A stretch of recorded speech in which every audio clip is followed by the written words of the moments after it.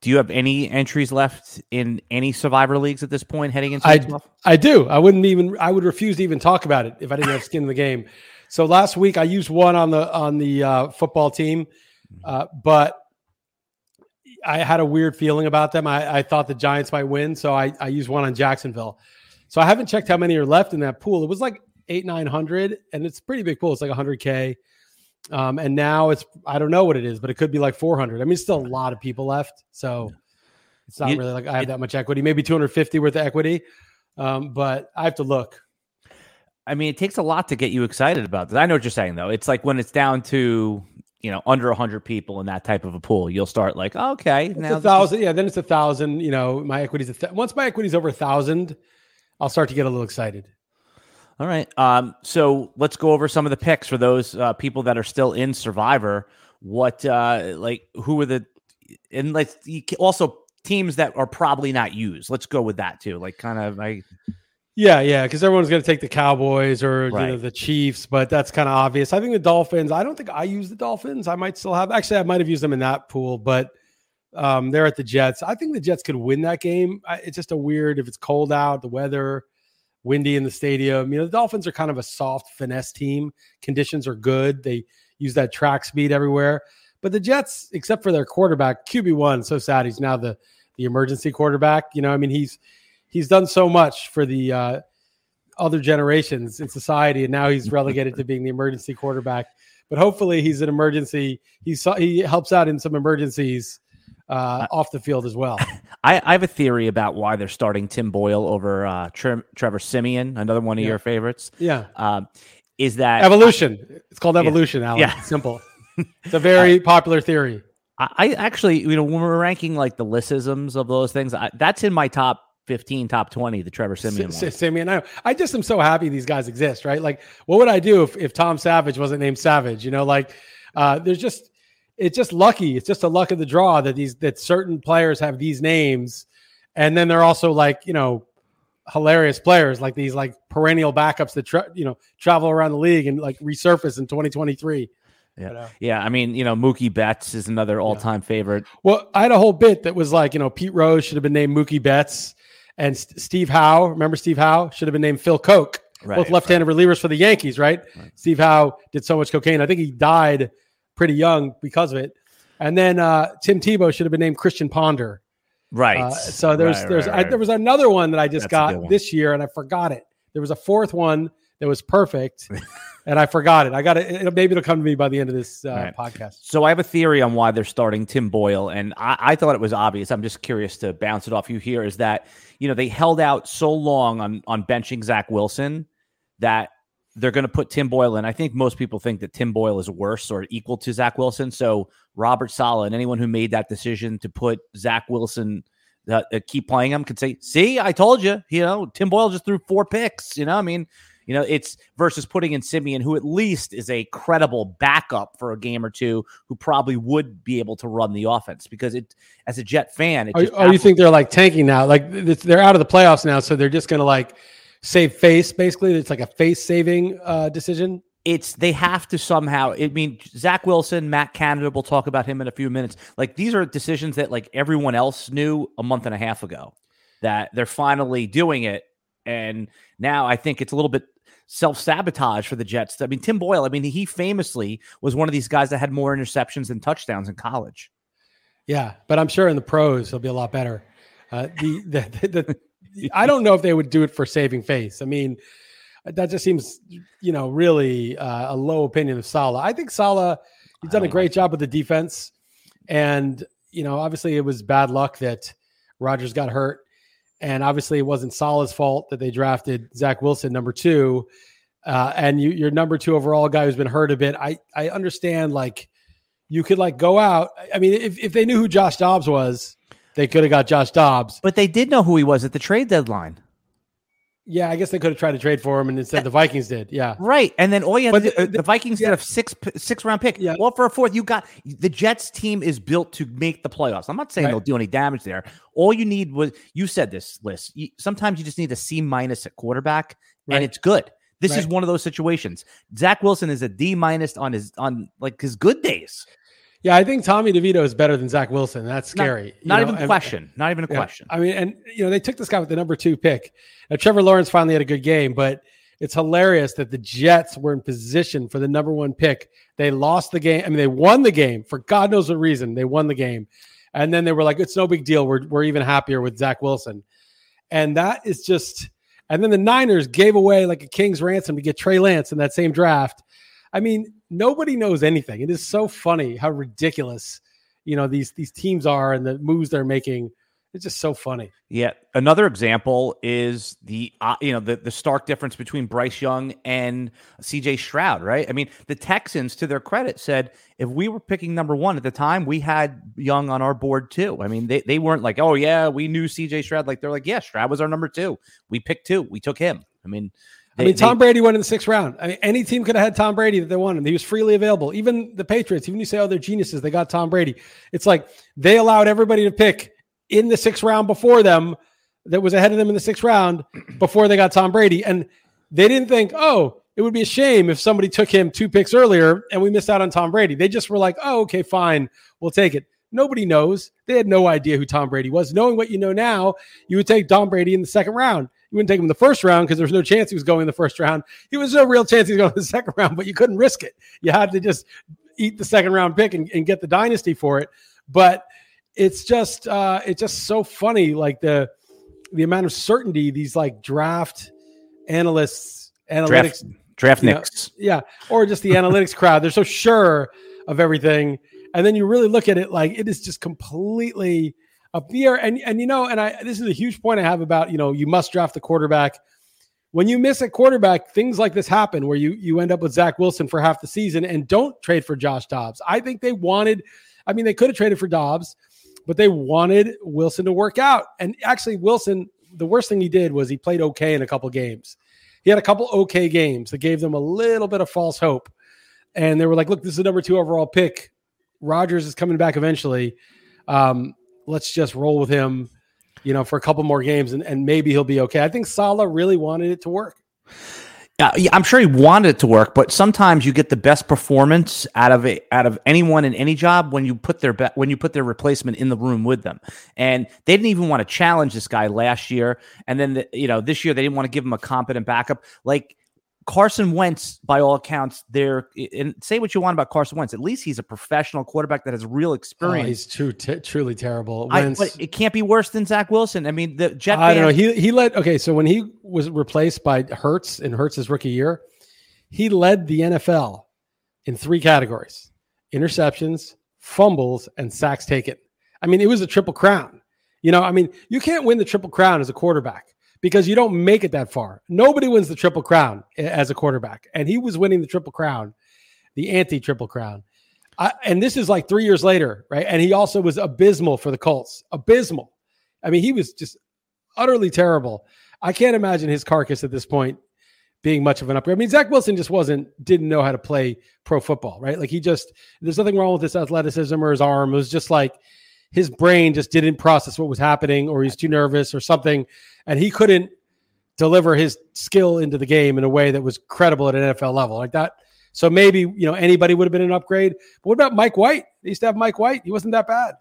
I mean, the Dolphins have Mike White because they know that Tua is fragile. I mean, they're not letting go of him. They have playoff aspirations. I'm talking about you have to back up QB hunt on those teams that are out of it. Like, I always use the name Andy Dalton, right? I mean, maybe Andy Dalton's a good mentor to Bryce Young, but at this point of the season, Bryce Young, he's starting, like that would have been a good credible backup or a player to bring in, for a late round, day 3 pick. Just anything. It's just that now that we started this conversation talking about the Jets backup quarterback situation, and Tim Boyle, you're going to see it's going to be worse than Zach Wilson, and they have Simeon on the roster. Yeah. I mean, it's interesting. Like the Niners got rid of Trey Lance for the same reason. You can't have the prospect be the backup. Right. That's the worst situation. You have Rodgers the starter and the prospect is the backup. Well, the problem is the prospect, that's not the guy you want to bring in because he's not ready, and he's also you can't really just get rid of him without just flushing him completely. And so they traded Lance to the Cowboys. They couldn't have you want to have a prospect as a backup to come in and then be Patrick Mahomes when Alex Smith was there. but you can't have a failed prospect as a backup or a failing prospect. It can't. That's and I think the Niners, like, even though Darnold is Zach Wilson 1.0, Darnold's better than Wilson, right? Like, and so. The Jets should trade for Darnold. That's who they should have got. Yeah, maybe give up like a second round pick or something for him. Sometimes you can't go back to a bad relationship. You ever get back with like an ex-girlfriend when you were in the dating scene? It never works out. Yeah, not really. No, usually those bridges were burned. One of them, can I say this on the RotoWire podcast? Sure. One of them, the last words I heard from her, we were arguing. I can't remember about what, and I said something, and then the last thing she said was "Fine, fuck you," and hung up. Last I ever heard from that woman in my life. Yep. Right? You ever search for her on social media, see what she's doing? No, she did. We did have a mutual friend later, like maybe 10 years later. And he mentioned to her that he knew me. And she said, "Oh, say hi to him. Say hello to him." So no hard feelings. Yeah, no hard feelings. What did you do wrong? What was the... I don't remember. I swear to God, I don't remember. We were just arguing. And, I said something. And then she said, "Fine, then fuck you." Hung up the phone. That was the last I ever heard from her. Yep. Yeah. No, YouTube is not... they're not like... And Jeff and Peter met that girl because in 1999, when I was writing for Roto News, they had tickets to a Dodgers game, and I brought her.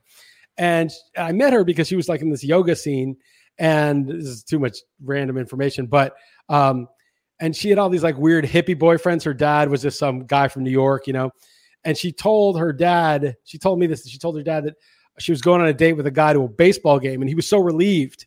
Because there are all these like weirdo freak guys that she was with, and he hated it. It was like, oh, the normal person's taking you out on a date to a baseball game. Well, it didn't work out.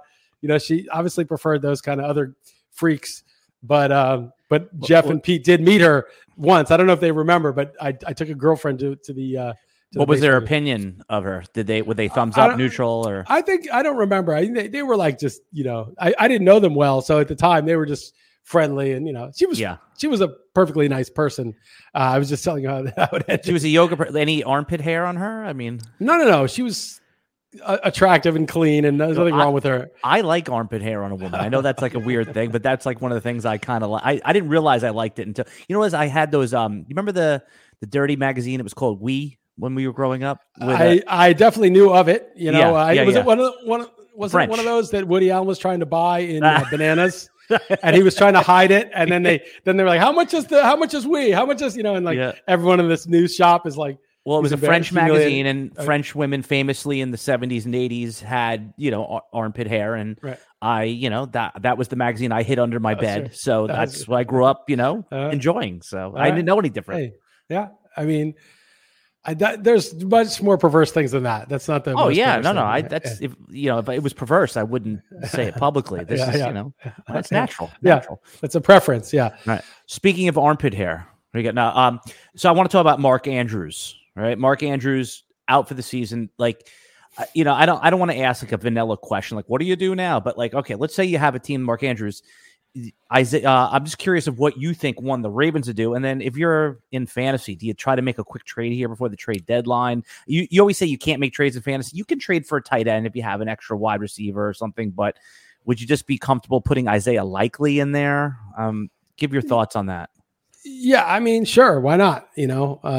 Obviously he's not Mark Andrews yet, and the distribution of targets may. Beckham looks like he's like he sort of looks like the guy in the Giants. He's not quite as fast, but took some of those slants to the house and looks like the number one. It's funny because preseason they asked one of the Ravens DBs, who's the number one receiver? And I was hoping, because I got talked into Zay Flowers, you might have heard about this, that he would say Flowers is dominating camp. And the guy's like, oh, without question, Beckham. And I thought when he said that, oh, that's just some like veteran ass kissing, right? Because even if veterans washed up, they always act like, oh, Larry Fitzgerald in 2021 is still the best top 5 receiver in the league, or Jason Witten in 2019 is still one of the best tight ends. Like, everyone knows he's washed, but they just have a lot of respect with the coaches, the players, the media. And so other players like overly praise him too. So I just thought, Odell's like a respected veteran. But Odell actually is the number one receiver on the Ravens. And now with Andrews gone, maybe Likely just fills that role, or maybe the targets get completely redistributed. Yeah, Odell is finally the player that the Ravens thought they were signing in free agency, right? And we forgot, that's Odell Beckham. But you saw he came up with that. He got that hip, that they call it a hip fall. I forget what it's called. What's that type of tackle called? Yeah, I know the hip drop or something. Hip drop. So Mark Andrews gets hurt on the hip drop. Lamar gets a sprained ankle, gets up. Odell gets slammed with his shoulder. There's a note out that they're going to review if that type of tackle is going to be legal moving forward. And I told this to my wife. She says, she made the joke that we've all been making for, a year already. Oh, what are they going to play flag football? So you think they should outlaw the hip drop? No, they should mandate it. Here's the thing. Here's the thing. Did you see the Brady interview that it was with Stephen A. Smith, and Kareem Jackson, who's been called a dirty player, retweeted it because they're like, and Brady's like, frankly, the quality of play isn't as good. Guys have gotten into bad habits. He's like, when we played, you had to protect yourself.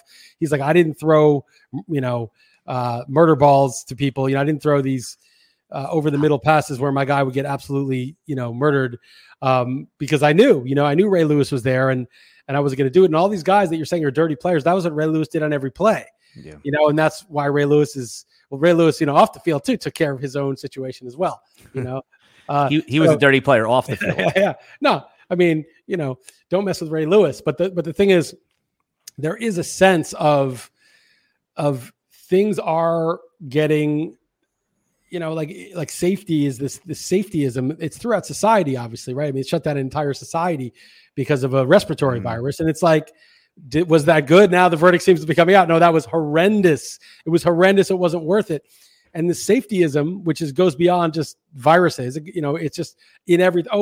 We can't have free speech. We got to keep people safe. Oh, if you hear something that's misinformation, it could be very dangerous. Like everything is the safetyism, right? Safety. It started with terrorism. Oh, terrorism. We got to have the Patriot Act. We got to spy on all the Americans because you keep dying in a terrorist attack. Safetyism. So still have to take your shoes off at the airport. Hey, Richard Reed didn't even succeed. He got tackled.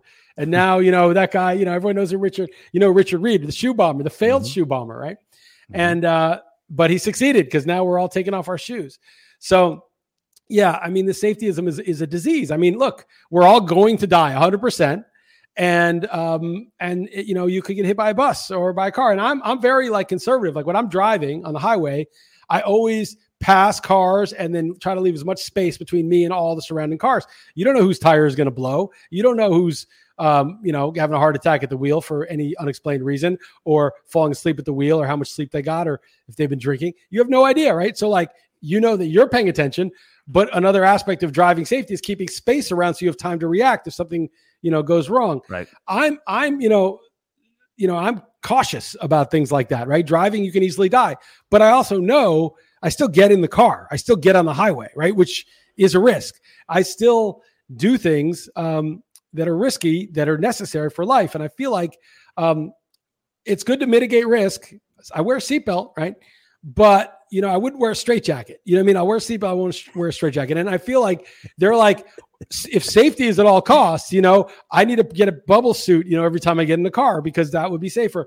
And I think the NFL is a little bit like this. Like, look, we want to watch the NFL tackle football. And it's a rough sport. And the other thing that Brady pointed out about protecting yourself is, it's kind of like this biking helmet thing. Like I don't bike in the street like a moron, like these people. Like I mean, like in an urban. Yeah, like these people. Like I'm almost kill 8 of them. Like just driving home because they're trying to zip past my car with like an inch between the part. I'm like, dude, you're gonna get killed, and it's gonna be my fault. I would never do that. I hate that. My friend in Venice, back in the day, smoked some weed, go bike. Let's go bike to the beach, and I'm biking with him in this traffic in Venice Beach, like turning my head, my neck is hurting. I'm like so paranoid about the cars, but it's not fun. No. It's not fun at all. So, but on a bike path or whatever, I don't wear a helmet. I make Sasha wear one because I'm a helicopter parent, but I don't wear one. Right. And it's like, just shit like that. Like one of the reasons that, if you have helmets all the time, then maybe you're a little more cavalier about how you're biking. I try to not fall, that's, I try to protect myself. And Brady's kind of saying like, if there are all these rules, you're counting on the rule book to protect you, then maybe you don't learn to protect yourself. Maybe the quarterback just throws that hospital ball. And because there's a rule against it. Well, what happens if Kareem Jackson doesn't give a shit about the rule because he was raised playing football the way it used to be played, or just by instinct, he crushes you, So for every official safety measure from the refs and the league and the rules, one less amount of caution, then the people are less cautious. So I feel like, there's a balance. Obviously, we don't want guys to, go full Daryl Stingley every game, but we, it's a rough sport. It's nasty. And I don't think there's like that many fewer concussions than there were. I mean, it seems like there's plenty of concussions now. And I don't know. I mean, I'm against it. I just think like stop making rules that keep restricting the defense and have those tackles increased because some of the other tackles are illegal. I mean, maybe this hip drop thing is more common now. I never heard of this until this year. Maybe this is even exists because they've been like removed from doing certain other kinds of hits. I don't know. This reminds me of the George Carlin bit for his rule changes the football, leave the injured on the field. Yeah. That was his real man. Well, my solution was to have a trap door, right? So a guy goes down and you got to fucking go to commercial, like interrupts the game. Like it's just so annoying. You just trap door, guy drops through, he gets shipped underground into like a hospital or wherever he needs to go. Boom, next play. Like you open the trap door, drop him through, close it up, play. We don't need to have everyone standing around a commercial, trap door. That's my solution. Yeah. Unfortunately, it's a money business, and that's why they do it. But I would, you can get the trap door sponsored by, yeah, trap door, whoever, but sponsored by Pfizer. Sponsored by Pfizer. Absolutely. Yeah. Have a heart attack, drop through the trap door. Send you right to the hospital. This is why I miss you listening on the radio every day. This is where I would get the call from Matt Deutsch. You want to hear something hilarious? So Jeff Manns, I love Jeff Manns. So apparently Jeff Manns, a host on SiriusXM. Yeah, he's one of the hosts on SiriusXM. And apparently, like I would curse a lot on the air, and then Manns would also curse. And when Deutsch would yell at Manns for cursing, Manns would say, "Well, List does it." So he ratted you out. No. Everyone knew I did it. It was that he was trying to say, like, look, it's not like I'm the only one. We're all doing it. And Deutsch would then say to me, look, we can't have you cursing because now other people are cursing. Like, and it was hilarious. Well, it this is why. So again, I think you already know this, but the reason is I've heard Jeff Manns. He's a talented broadcaster, but it didn't sound. It sounded like cringy when he would curse, whereas it sounds like part of your organic language. And I think that Matt Deutsch recognized that. Oh, maybe. I have no idea. I don't really listen to the shows. I never listened to the shows because I was in Europe, so I was, I couldn't, I wasn't able to hear him. So to me, that was just my observation as a fan listening. Again, I like Mann's good broadcaster, but it's that was a curse where, there. I worked it in more like you wouldn't notice necessarily. Yeah. It was just part of your, She was just hanging up the phone on me being like, fuck you, boom. And that was it. Right. Maybe that's extreme for SiriusXM, but Yeah. Do they? I know Thanksgiving's an American holiday, but is there any acknowledgement, or is there a lot of Americans in Portugal with Thanksgiving? Is there anything stop or go? Or? No, there's no. Everything's open. Nobody cares in Portugal, right? Like, right. But there's expats here who obviously are going to celebrate it. We're taking Sasha out of school. It's not like an off day, and we're celebrating it. I don't actually know these people that well. I've met them once, but a lot of our good friends know them well, and they've gone to their house. Apparently, it's like a blowout. This is where you're going for? Yeah, tomorrow. Yeah, like it's like a blowout feast of like excellent food every year, and so that's what we're doing. I don't know the details. And for anyone tuning in for the first time, Chris List lives in Portugal. That's why I asked that. I was just curious. I had that on my list to ask you. Back to football. Joe Burrow. We talked a little bit about it. Did you observe? Well, actually, you know what? Pause Joe Burrow. I want to actually. It's on my list. It's important, but Patrick Mahomes versus Jalen Hurts, that game right there. Okay. So the group of receivers here, this is worse than I've ever seen it with the Marquez Valdes-Scantling drop.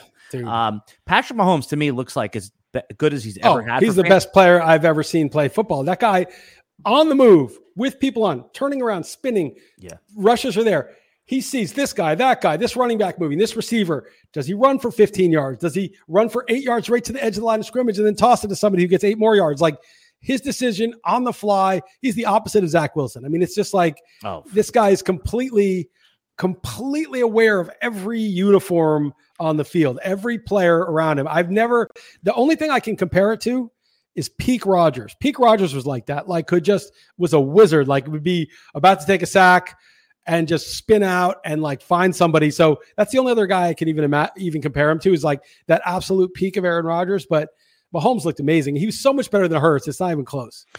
I saw a good tweet that said, you know who would have caught that pass that Valdes-Scantling dropped? Tyreek Hill. Tyreek Hill. They won a Super Bowl without Tyreek Hill, so they have that. But now they can't. Okay, fine. They did it once. They can. No, they can win again. They can still win with this crew. I mean, of course. Who's going to beat them in the AFC? Oh, yeah. Okay, that's fair. So they're in the Super Bowl. What are the odds they win the Super Bowl? Like 45%. Well, Baltimore could beat them in the AFC. They could beat them, but I'm saying the Chiefs would be favored on a neutral field. I think right now. Yeah, I mean, but they're doing it with one hand tied behind their back. I mean, this is below the level of pass catchers. Oh, that's even. Well, Rashee Rice is good. Rashee Rice looks good, and so that's one. And then they have Kelsey. So I mean, it's like that should be enough. Kelsey fumbled away the game. By the way, they were going to go up 10. Yeah, Rashee Rice is fine for like your number 3. He's like a good complementary. He's like the perfect number 3, or he could play the role of number 2. But they needed something or someone. Listen, Justin Watson, who I actually like, he's dropping passes. Running game. I saw you wrote about in your Real Man Sports piece. Isaiah Pacheco just runs like he wants to have like a 2-year NFL career, right? I mean, Marion the Barbarian Part 2. Just like. Let me just run as fast as I can through a brick wall. I don't care. I just don't care. I love it. It's a great style, but it's not a long-term style. And we saw, rest in peace. Marion Barbarian died this past year, didn't he? Yeah, he did, because I'm sure it was the cumulative hits. I mean, imagine I had a friend like that growing up, getting into fights, and like it didn't matter if he got punched in the face. Like, he just didn't care. Like, imagine just having that mentality in the NFL. So you're just literally gigantic, 6'4", 6'3", 250-pound linebackers and edge rushers are just full speed crushing you, and you don't care. You just get up, go back, and as long as you don't have an orthopedic injury, you're in for the next play. And then of course, that does damage. We had one of our chatters asked if did I miss the Survivor talk? See, I told you, titling this thing about Survivor, we do talk a little Survivor, but then we get into all NFL things. Just to review, we kind of touched on it. We probably should just hit give your list of 4 or 5 in order. And we know you're not going to have some of these teams, right? But we want to make sure. I don't know exactly what I would do here, but I think the Raiders at home against the Chiefs, is going to be a tough match. I think the Chiefs will win. I don't think they'll cover. How about the Vikings on Monday night? Yeah, I don't like that much. I think Fields is, first of all, the Bears defense played better, and Fields is good. I mean, he's not great, but he's he's a real quarterback. I'm looking at the other ones that you might have available. You're not going to have the Chiefs anyway. You're not going to have Dallas. You're not going to have the Niners. You probably don't have the Lions. It's a hard week, man. It's a hard week. With what's left. I mean, I've got a weird hunch. This is so crazy. So the Patriots, by the way, I was picking the games early in these things and I was getting destroyed. Mm-hmm. I told you I won money because I won 4 weeks ago. Then I went 1-4 week 10. I went 5-0 on my main picks last week again, and 3-2 on the other picks. So I'm going to roll, but doesn't mean I'm going to be good this week, but I'm just going to boast for a second. So this is an interesting game. So I thought the Patriots, what do you know what the line is in that game? Cause don't look at it. So is the Patriots home or the Giants? The Giants. Oh, cause you don't know. Good. Yeah. Giants are at home. They're hosting the Patriots. What do you think the line would be in that game? I'm going to say, just again, it's not what I would make it, but I'm going to say that the market is going to favor the Patriots by a point. Okay. That's actually it's not what I would do. So I had it as 2.5 point favorites for the Giants. That's what I would have. I would have it 1.5 for the Giants. Okay. I was just like, Giants are at home. These teams both suck. They're about equal. Giants should be favored. Right. And I could see Patriots -1 or whatever. It's Patriots -2.5. It's Patriots -3. Yeah, okay? I mean that's up. So that means it would be plus the Patriots at home would be +9 or +8, or +7. The thing is, Patriots Giants are equal in my opinion. They're both shitty teams that are still kind of, Giants are still trying. They still have some players. Defense played well last week, but I almost feel like the Patriots I'm going to lay the wood with because it's such. Here's my case. Danny DeVito got sacked 9 times. Okay, and so that line in him, it's not good. They're in there. Remember, that's the team that traded Chase Young and Montez Sweat. They don't have their 2 main guys. While you're breaking down this game, can I do my usual half-hour break so I can last another half hour? Yeah, you got to get that looked at. Yeah, I know. I have a prostate issue. I guess I'll be right back. Get looked at by a nurse. Yeah. So the Giants, they played good defense, but they won a game largely because they got a bunch of turnovers. The football team was the better team, probably. They got 9 sacks. And I don't think they can duplicate that. And I don't know if Belichick is still totally there, but to the extent that he fools young quarterbacks, the defense may have a good game plan. And the Patriots are the ultimate buy low. So the Giants are sell high after that win. The Patriots are a buy low. The line looks totally whack. It's totally like, what is this line about? And I think it's one of those times where the Pats, I don't like, again, value wise, it seems absurd to me that the Patriots are laying 3 in New York, but I think I might take the Patriots just because,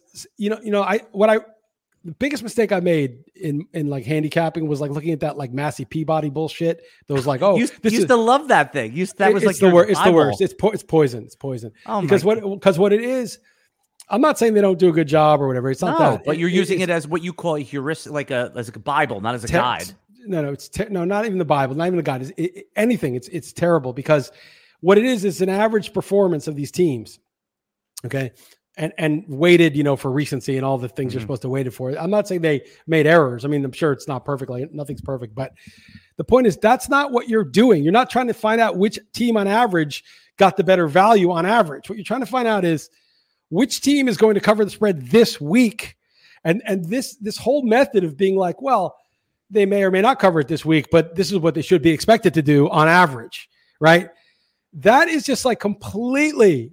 The only reason you would ever do that is if you knew nothing about football. Like when I did the basketball draft with Sasha, we just went off of ADP and then varied it a little bit because I don't know enough about basketball. She knows a little. She did some research, but like I don't know with these players. Like I had to use ADP.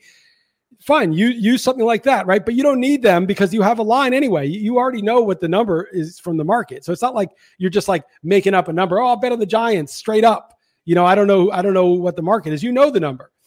So that stuff is so poisonous to actually paying attention and using your judgment on what's going on the football field on a given week. And the thing is, like every week, something happened last week. Something's going on travel-wise. Something's going on momentum-wise. Something's going on the way the team is sort of growing or regressing. There's all these inflection points in a year. And if you're in on it, if you have the pulse dialed in, then you can be like, oh, the Giants are a good value based on, like, in my opinion, sort of where it is, but the Patriots in the right spot. And so I may stay away from that game, or I may take the Giants, or may take the Patriots, but I'm not going to be like, oh, because the average here is off, our averages are this. It's just, to me, that is poison. But I actually think the market lines that are set initially by the sports books use those kind of things. They use those sort of average things. And that's why you can actually make money if you're selective. You're not going to make a lot of money picking every game, but if you're selective and attentive and you trust your judgment, and then you pay attention when you get it wrong. So I think all of these like models are poison. They're just poison. Yeah. So, well, again, they're a way, if you're doing this based on what you're saying, if you're doing this and you're using that method, the model should confirm what you're observing, not the model shouldn't dictate what you are picking. Well, a lot of times they say that, the model is a check on your observations, on your biases, right? So like, oh, you think this team's good, but actually, if you take out the turnovers and all the luck stuff, this team's not that good. And so the model's telling you what the real value is. That's why it's so tempting to be like, oh, the model knows, because it took out all the luck stuff. And they say, well, the fumble, it's once the fumble drops, it's luck who recovers it. So this team's, +6 on fumbles. There's, you think they're good because they're kneeling on the ball in the fourth quarter, and you have an association with them being good. But you're not paying attention to all the fumbles they recovered, which is luck. But I think that's fine to know that, and it's true. But in the end, you're not handicapping on average. You're handicapping this particular game. And in fact, those models have no opinion on this particular game. They'll say, here's what is likely to happen. But if it goes completely wrong, they'll just be like, yeah, that was just on average what might have happened. What actually happened is not. And you don't really give a shit because you put your money down. You're not betting every single game based on their numbers. You're putting your money down on this particular game, and you're like, did I read this right? And a lot of people say you can't read it right, all this stuff about momentum and the inflections and stuff. It's impossible. That's another psyop, man. I think I fell for that. I was like, oh, yeah, how can I read this? You know it when you know it, and sometimes you pretend to know it, but you don't really know it. But sometimes you see it, and you're like, this is it. This is the game they're going to go off.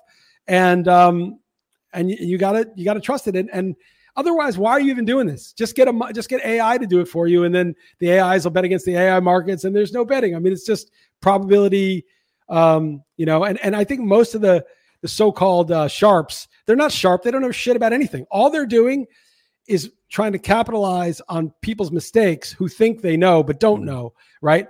And so that's their whole thing. But instead of capitalizing someone else's mistake, how about actually having a feel for where the league is going? So that's what everybody thinks who's making the mistake. And they're like, I'm going to capitalize on you thinking that. But actually, some people actually pay attention and can have a feel for it if they don't get sucked into all these different sort of traps of, a Monday night home dog or something like heuristic. Right. That's just like, that's a trap. Like, don't do that. All the sharp bettors, those fake touts do shit like that too. So it's hard, but it's doable. Yep. You were referencing the Miami Giants game too, but the problem is that we don't even know who's going to be playing quarterback for the New England game. Is it Will Grier? Is it Bailey Zappi? We know it's not going to be Mac Jones, but there's also a guy named Malik Cunningham who was a wide receiver list who played quarterback in college that in the preseason looked all right. I would want them to start him. It doesn't look like they're going to do that because he's a running quarterback. He might be a little. Does it qualify wide receiver in the NFFC? I'm sure he does. Yeah. Malik Cunningham, if he starts, put in a bid for him, right? I mean, if you have him at receiver and he's a starting quarterback. I'm going to look it up right now. I told you the legendary story where Dalton Del Don will sue me for saying this again. But one time we were sharing a team. This is like 2009 or 10 or something. And it was a QB flex. And Matt Schaub, I think the best defense in the league that year was either the Ravens or the Jaguars. He was playing against one of those like elite defenses. And so he benched him for Santana Moss. And Santana Moss got like 7 points or something. And Schaub it was like a shootout, right? It was like an unexpected shootout. And that Schaub scored like 30 points or something. And I scored him for it. And he's like, yeah, I know those dumb. And I said, well, if Schaub miraculously qualified at wide receiver tomorrow, what number wide receiver would he rank like rest of the season? He's like, 1. Yeah, right. So it's like, you never sit wide receiver 1, no matter who they're playing. Right. And so, that's the same with this Cunningham guy, right? Well, if he's the starting, he wouldn't be wide receiver 1, but he'd be like wide receiver 10 if he qualified, quarterback the rest of the year. I'll stop here. The NFFC, Sharp as always has him as quarterback. That's too bad. Sharp as always. So that game, you would, if you were forced to bet it, you would take the Patriots and lay the 2.5. Right now, that's my lean. I don't commit till the game start, till Friday night when I make my actual picks, but.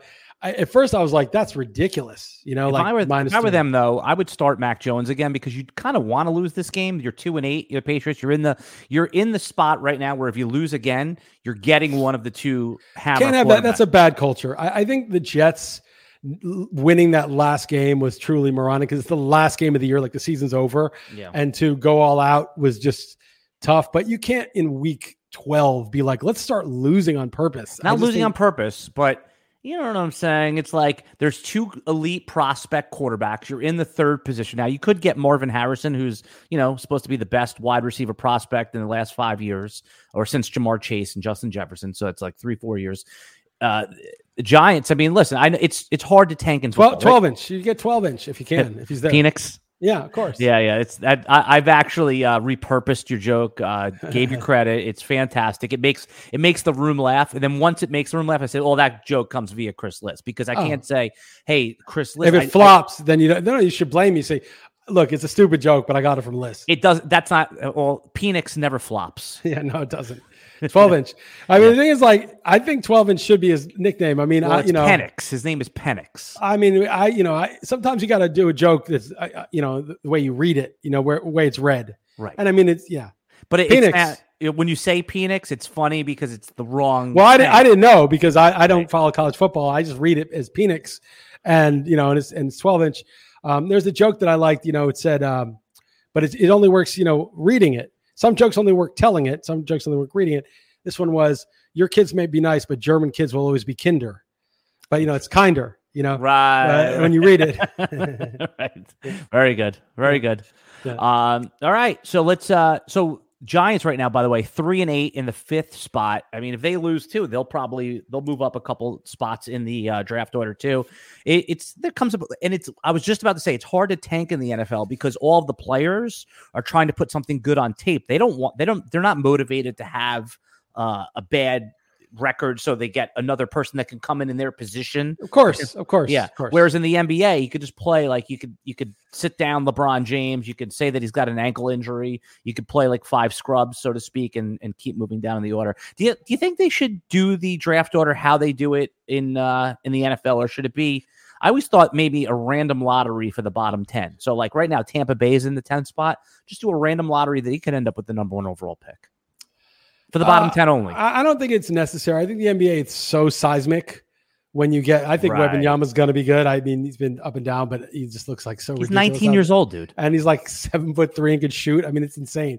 But LeBron, or you get, even, Durant at the 2 pick or whatever, should have been 1.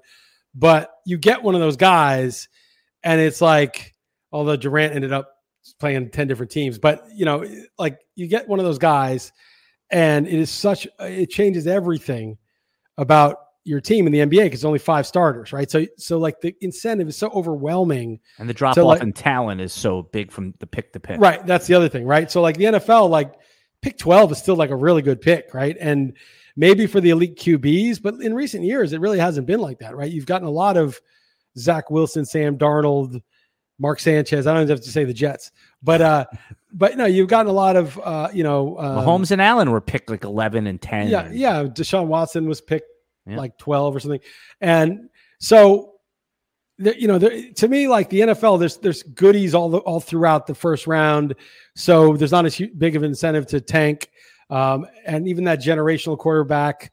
Sometimes Trevor Lawrence, like he's all right, but like, is it would that have been worth screwing up your culture for? And even the quarterback is obviously the most important position by far. Is that it's still not like LeBron to your team, right? Like I feel like maybe Mahomes is like LeBron, but that's about peak LeBron versus Mahomes. You could say that's kind of close, but that's like the greatest quarterback of all time, arguably. And most quarterbacks are just not going to have that big of an impact like that. Yeah. All right. We alluded to Joe Burrow a little bit earlier. Is he becoming like an injury guy? They're starting to stack up now, right? Like he missed the first 4 games with the calf, and now the wrist surgery. And if in fantasy football next year, I mean, I love Joe Burrow, and he was kind of the consensus QB 5-ish, right? Yep. You think people are going to be scared off of him next year? Totally. Yeah. Totally. He's going to go like Jared Goff. Is that going to be a question? Jared Goff or Joe Burrow? I don't think Goff, but I think, but Burrow also, first of all, is not going to run as much, like that part of his game is probably going to be more and more limited. And yeah, I mean, I think that, there's going to be a whole bunch of guys that, that might sort of, Anthony Richardson, where's he going to go if he's completely healthy? Okay. Here's your top 12. Kyler Murray, if he plays well down the stretch. He's been playing fine. So yeah. And Trevor Lawrence now. Oh, you were right about Murray by about 5 points. But it was Goff's worst game at home all year. And that final drive, I'm like, I'm gonna get even. I'm gonna get the touchdown, it'll be the same. And they handed it off because they got the ball at like the 1 foot-yard line. I thought he might sneak it there too to get that winning touchdown, and he didn't. That sucked. But so you were right. I'm just surprised. It's not right or wrong. Like I was just like Goff has to do everything right to get there, whereas Murray just has to have a floor game to get there. That was my philosophy. And I could have been wrong. No, because Goff threw a ton of passes, and he had a bad game, but he still almost got there. And I just felt like I knew that he was going to be extremely active in that game, and Murray, could have gone either way. Could have been a 19-16 game, or it could have been a shootout. It was 22. 23. It was like a 21-16, 22-16 or something like that. So it was a low scoring game. He threw that one bomb touchdown to Rondale Moore, but I mean, that was one play. Goff was throwing the ball around all day. So yeah, that was one of our sneaky ads on the RotoWire. It was Rondale Moore, and I was victory lapping, man. That first play, I was like, Rondale Moore, that was my call. And then he doesn't go back to him the whole rest of the game. He had 1 target. That's something, Yeah. Tutu Atwell this week. I'm just, you got me thinking about like guys I'm picking up like that don't cost anything. If Cooper Kupp doesn't play, I'm thinking back to on the Rams. I'm thinking back to weeks 1 through 3. Tutu Atwell had 17 points per game, 9 targets per game. Is that someone that you'd feel comfortable playing in? Well, not comfortable, but if you have to, you have to. I mean, it's a good idea. There's the idea player, right? Okay, Kupp's out. Kupp may not be out, but there's the guy that's like, okay, if this is the case, let's get some ideas, right? You need ideas, right? Sometimes. And that's like a good idea, Right. He did it already this year, right? Yeah. I mean, it's just then he got marginalized once. And I'm kind of giving those random topics because I see some like start sit questions that people are asking us. But I don't care about what the audience wants. Well, that made me think of my own start sit question. I answer all the start sit questions in the YouTube stuff, and listen, it's part of my job, and I like helping people, but sometimes it gets incessant. Like on our TikTok account, there'll be like 70 comments of people just saying, "Should I trade Isaiah Pacheco?" There's no context, there's no anything. Right. So I wrote yes. Right? Yes, trade him. Yeah. I don't know if we still have Ask an Expert for subscribers. Yes, we do. I don't know if it's like that was my idea. Okay, this is like 2005, right? And I was answering a lot of them early on. I stopped doing that for a couple of years, but you might have to answer 50 or 60 questions in a day, and it was so crazy back then. Like I was like running basketball, running football, writing all the columns. I didn't have the radio show every day, although 2005 we did, and then you just like have 60 questions to answer just in the admin area. Oh. And it's wild. It's just so crazy. But I don't think you should ask for advice for lineups anymore. Like I just think look, either you use Erickson's value meter if you're just totally clueless, right? You want just something to tell you like what's in the ballpark, or you just make the call. I don't know why.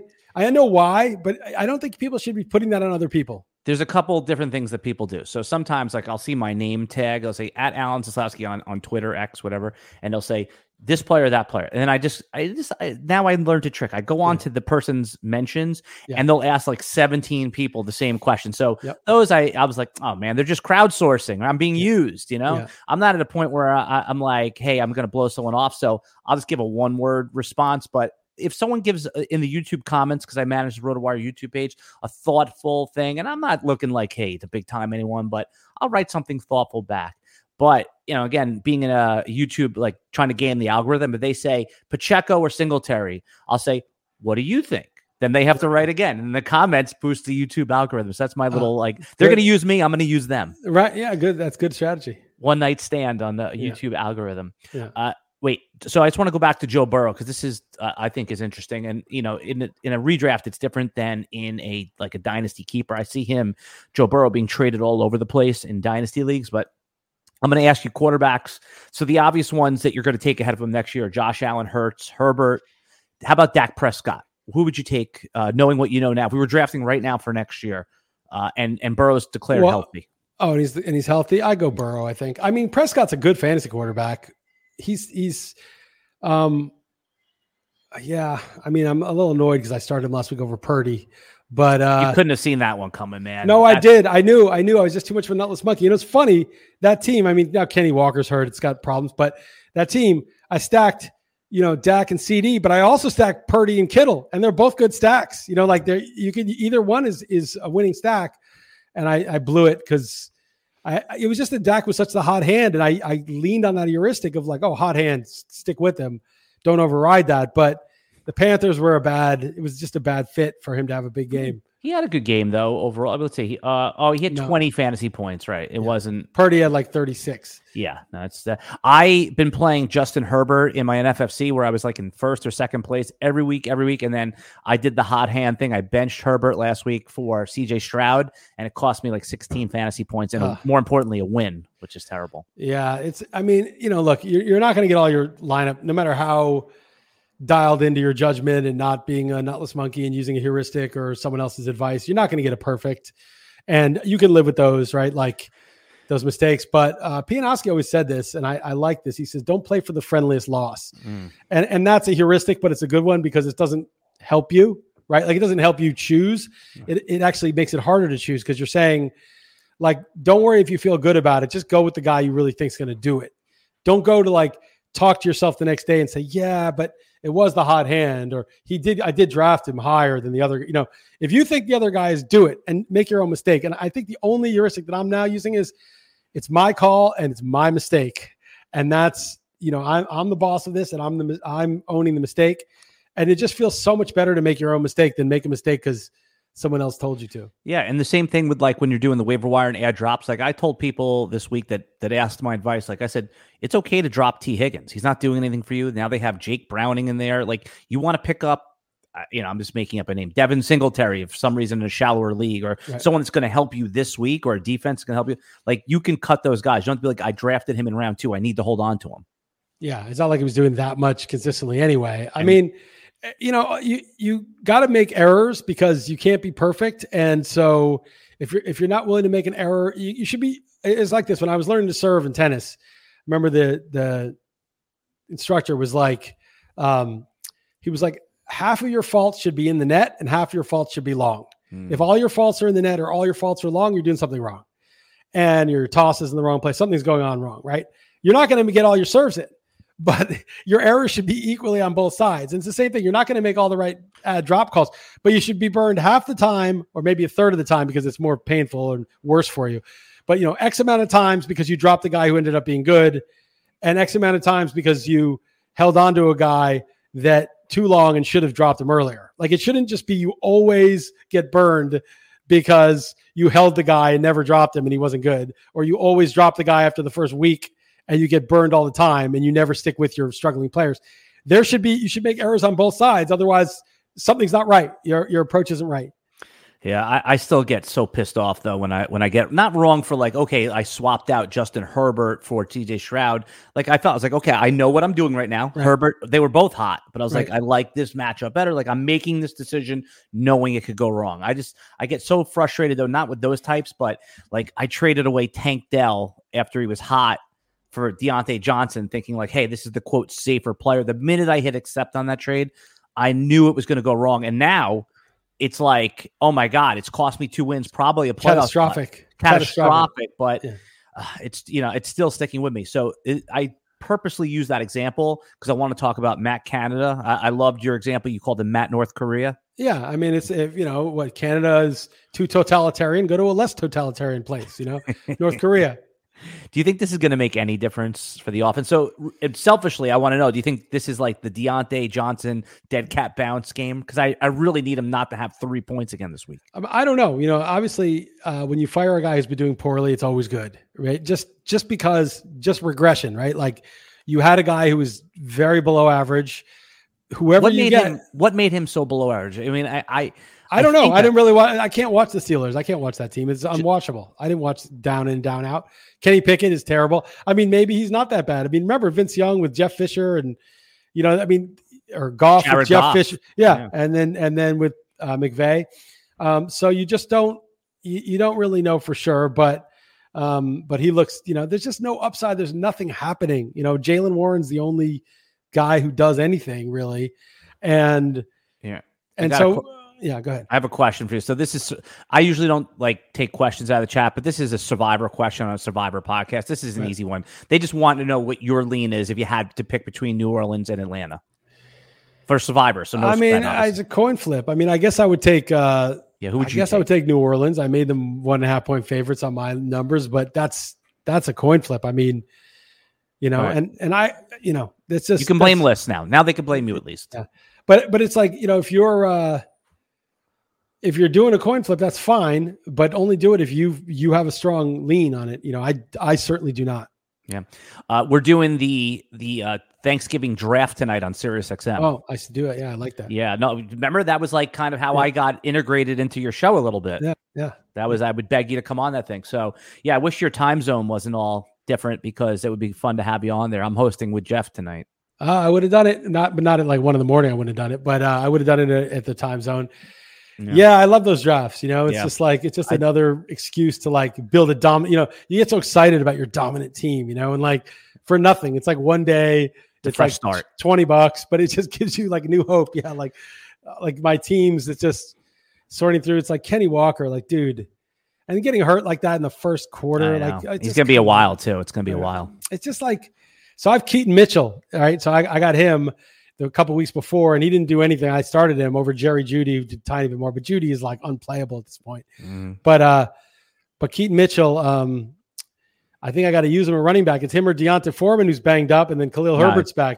It's Mitchell. Friendliest loss. You just talked about that. Yeah. You quoted Scott Pianowski. Yeah. Mitchell's the guy that can give you like Devon Achane light on like 7 touches. So you have to, in my opinion, that's what I would do. Yeah. But just going back to this Thanksgiving thing, we did one of these Thanksgiving drafts on YouTube. So, obviously we used to do it on SiriusXM. You would host it there.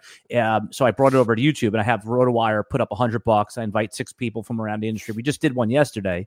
I picked at 6 and got the Purdy Kittle stack. So I'm, like you said, I'm now excited about that for the Thanksgiving game. So does that mean I should start? Let me see what they got. It's Purdy at Seattle, and it's Dak hosting the team. I got to think about that. That's a hard call. It's a thin slate. Oh, you mean you have that call in your my NFFC? Like that team's about 80 points.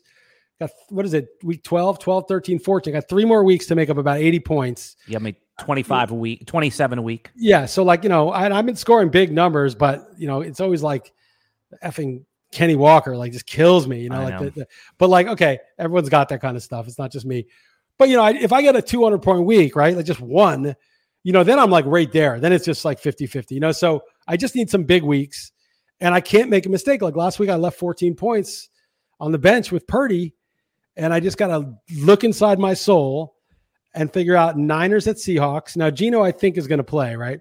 Because that matters. If Geno doesn't play, maybe the Niners take the foot off the gas a bit.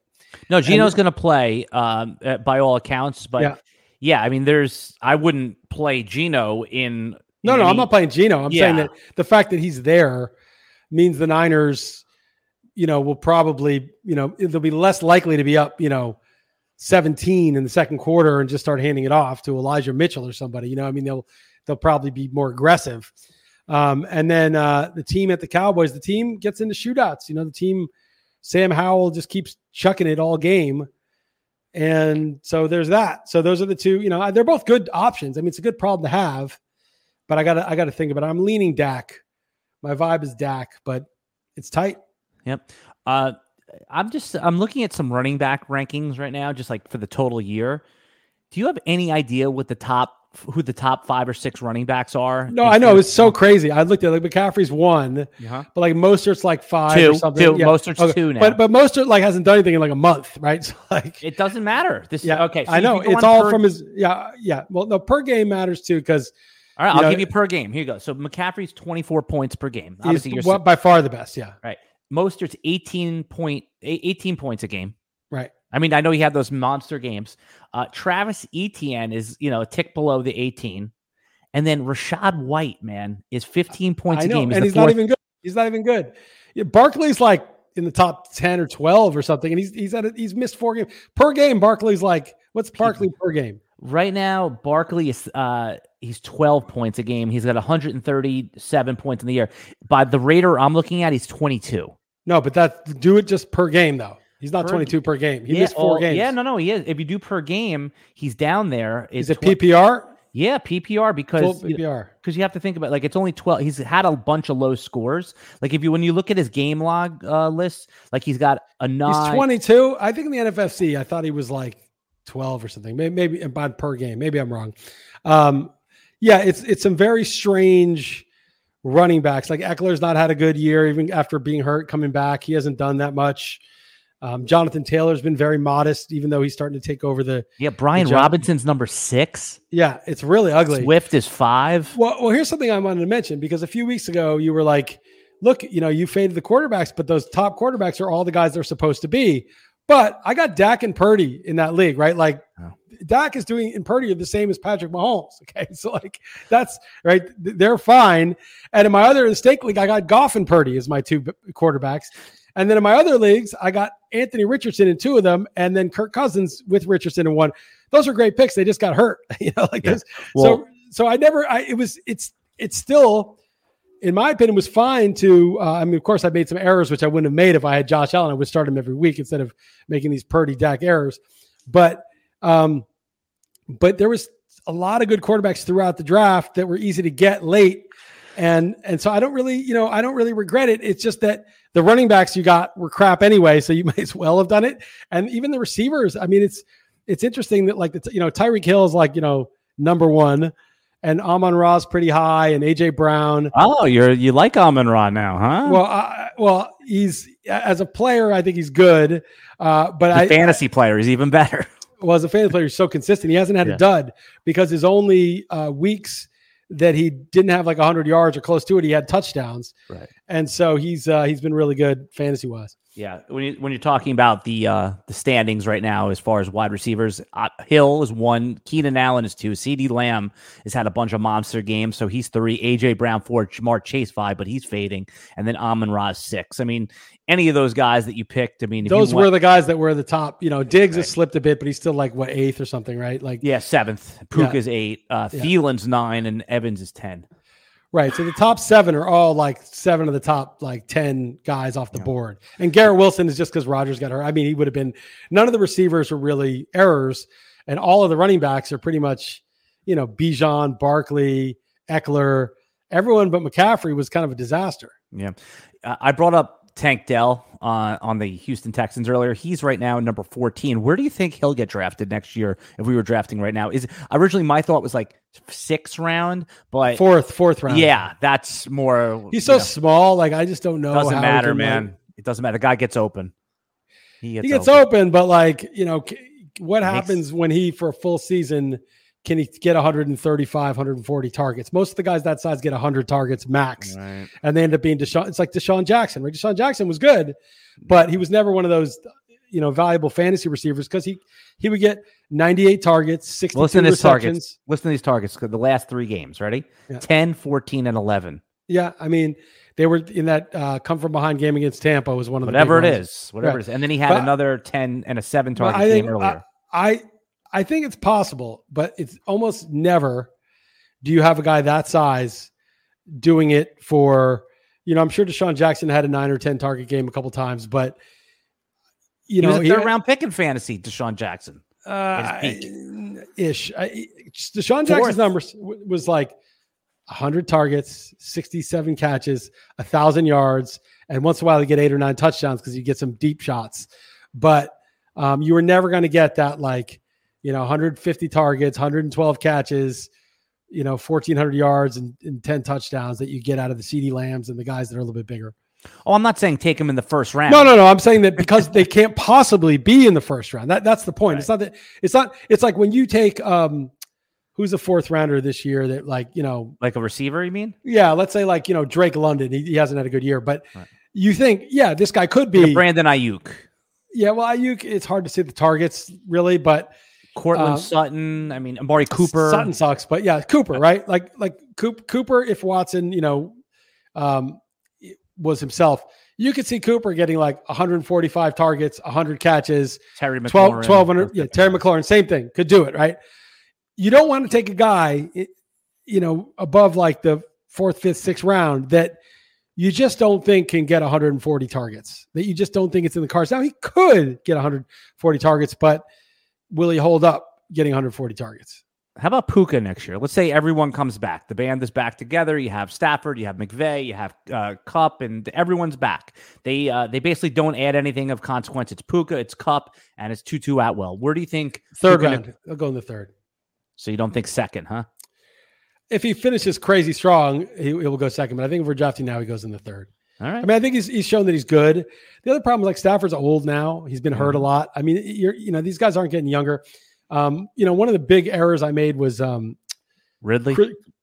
No, Ridley's been I got him in the 4th. I got him in the 4th. The error I made was Christian Watson. I got him in the 5th. Oh, me too. But it was that I got him twice in the 5th round, and then I got him in the stake league. And the thing about him is that Jordan Love thing was real. We just, just to be Rodgers Love, Rodgers wasn't, 100% last year anyway. But when there's big change, or even Olave, right? A new QB comes in.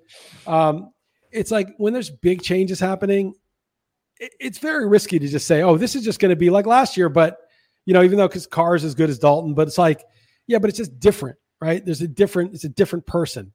And when it's the same, it's just so much more stable, Well, here was the rug pull with Christian Watson was he did have one game with Jordan Love and he produced. So I know it's a 1-game sample and that's obviously dangerous, but I was able to tell myself the story like, hey, I saw it with Jordan Love, right. Like I saw him produce. So, hey, it's going to be fine. That's his go-to guy. But I mean, it was a slant that he took to the house, right. So. Yeah. Like I was doing I only watched the 5-minute version of, I think it was the Monday night game or the Thursday night game last week. And I was saying Zay Flowers, I start that dude. He's like 5 for 42, 4 for 42, no touchdowns. Like it's like pointless to start that guy.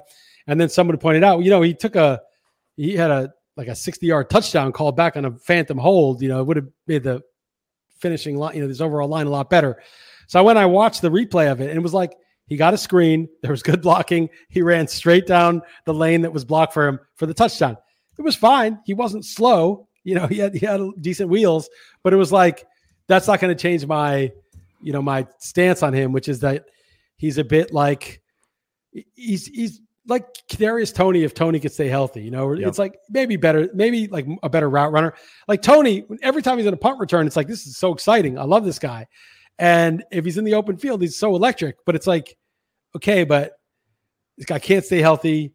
He's a bit of a head case, and he's just not going to be Mahomes' guy. I mean, Toney should be like, he's a first-round pick. There's no one there. Toney should be taking over this year. People were drafting that guy in like the 7th round before he got hurt in the preseason. And, it's just, he's obviously not the guy. Yeah, he was considered a reach pick in the first round. Like, all like the draft people were saying, whoever takes Toney in the first round, that's going to be like, overdrafted. The Gettle Chad took him. I mean, I can see But then Urban Meyer, the Giga Chad. Have you seen that video where there's Urban Meyer's doing like an interview for some college football thing, and there's a guy in the background. There's like a mirror, and in the background there's a guy pulling a bong who's on his boat with him. Like, dude, that is just so. I have so much respect for that. And so Urban Meyer, backed up the Giga Chad. It was like, oh, if he didn't take him, we would have taken him. And then he took Travis Etienne because Toney was gone. That's who they said he would have taken. It's funny. It's like, and meanwhile, that was the way better pick. But yeah, I mean, listen, I was tantalized when I saw, you remember that game against Dallas with Toney when he was on the Giants? I mean, he looked like he was like a video game character, the way he was moving with it. 170 yards, and then he got ejected in the same game. He got into a fight and got ejected. Yeah. He had Odell Beckham's whole career in one game, in one season. Like his rookie year was Odell Beckham's whole career, basically. Yeah, that's actually a good point. A couple just loose ends, and someone in the chat asked about the Miami backfield. I think a nice little sneaky pickup this week is Jeff Wilson. When we did our video, Jeff Erickson and we were talking about Ahmed, but he was since Salvin Ahmed, who caught a touchdown in week 11 on a screen pass, is now on IR. A-Chain, who knows if he's playing. So you have Mostert, who most hurt. There you go. Well, meanwhile, he's been rock solid for 2 years, no injuries, no missed games in 2 years, this year and last year. So you have now Jeff Wilson, who was a healthy scratch last week, moves in, and if your waiver wire ran, he's out there, he's free. I know we always kind of the fantasy football cliche. This guy's free. He literally is free. I'd picked him up in a couple spots. I have him on that. Actually, I could start him over Keaton Mitchell. He's a backup right now, so I would not do that. But I'm saying A-Chain, it's like, fuck off. Dude, wait for a month, put you in, you get 2 points, or you don't get any points, you're out again. And it's just like, that's bullshit. He re-aggravated an injury. I mean, I know, but like, dude, fuck you. you're like the greatest player of all time, right? The first one I had you on the bench because you didn't capture that one. I didn't know. I get one game out of it, maybe two, right? I think one of them I split. I put someone else in. And then now I wait all year because you're the greatest player of all time, put you in, and then you ruin my team again. I mean, this is just like... This is Kadarius Toney all over again.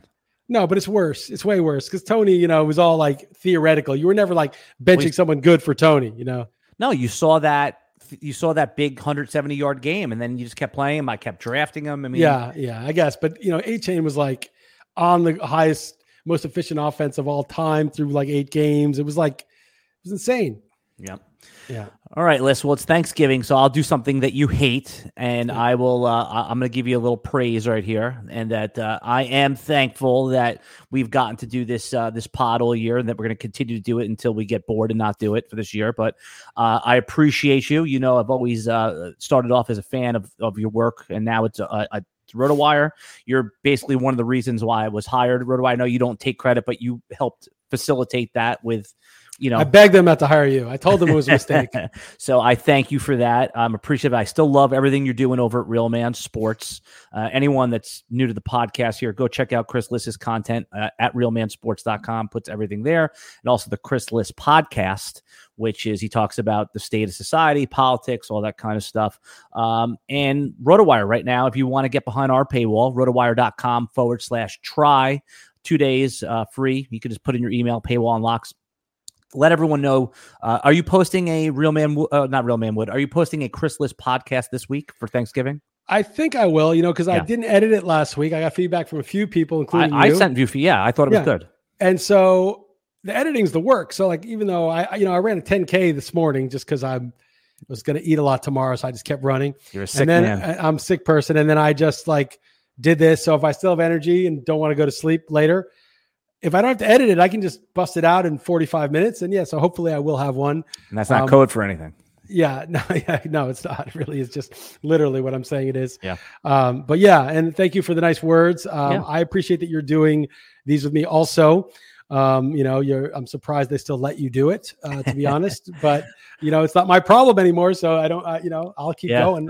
I think those guys have mailed it in, right? Is that what you're going to say next? No, I don't know if they mailed it in, but it's like, I don't know. I think the times are changing a bit. I think the zeitgeist is shifting a little from the cancel culture. Oh, you said a wrong thing. That's wrong thing to maybe those people who think that, maybe they should just, shut the fuck up and we'll just ignore them.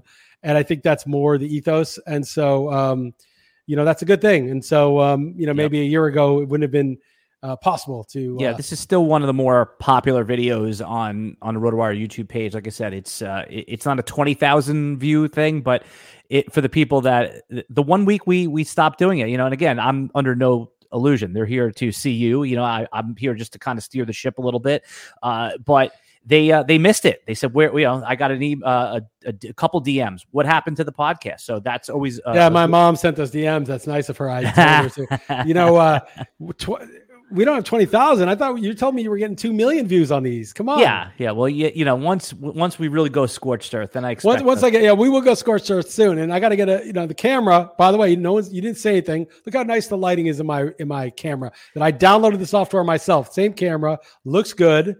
I think it looks better. I think we can do better. Yeah. So right, I don't want to send me the camera info. Yeah, I don't want to give you too much praise for getting to acceptable. You were below acceptable for the first 11 weeks. Below acceptable is how I roll. Yes, you were Zach Wilson, and now you're Andy off Dalton. The field as well. Yes. Yeah. Oh yeah.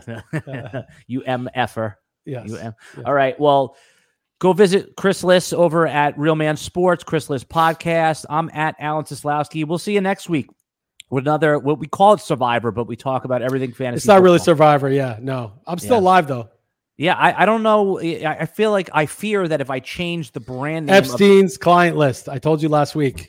You want me to do that 1 week and to see what happens? Try. I don't think RotoWire will let you do it, but I don't know why. It's not like anyone's for that. People are like, "Oh, that's a conspiracy theory." Oh, really? You're for the Epstein side? Who's on that side? No one's on that side. Yeah, I'm just worried that YouTube might, suppress it here. So, probably. No, I'm just trying to think if there's another catchy fantasy football name that I could call it, Week 13 sleepers, or just I don't. None of that stuff. Nobody cares. You got to realize only 5 people in each league are still alive now. Yeah. So the audience is gone. The only reason to tune in is to listen to something they might find interesting. And so just, name it something, really absolutely odd, and just out of curiosity, they'll click on it. Yeah. All right. But like I said, this is our brand. Survivor has become. Just call it the client list. Just call it the client list. You can do that. Yeah, I think that might start serving it to another audience. I don't know. Let me think it through. For now, I might just stick. I think about it every week because obviously I want to get maximum attention on the podcast and get it out to the most people. But anyway, everyone have a good Thanksgiving. Enjoy it. And let us know in the comments what you think we should title the podcast for next week if you have a better idea than Survivor. All right, everybody. Goodbye.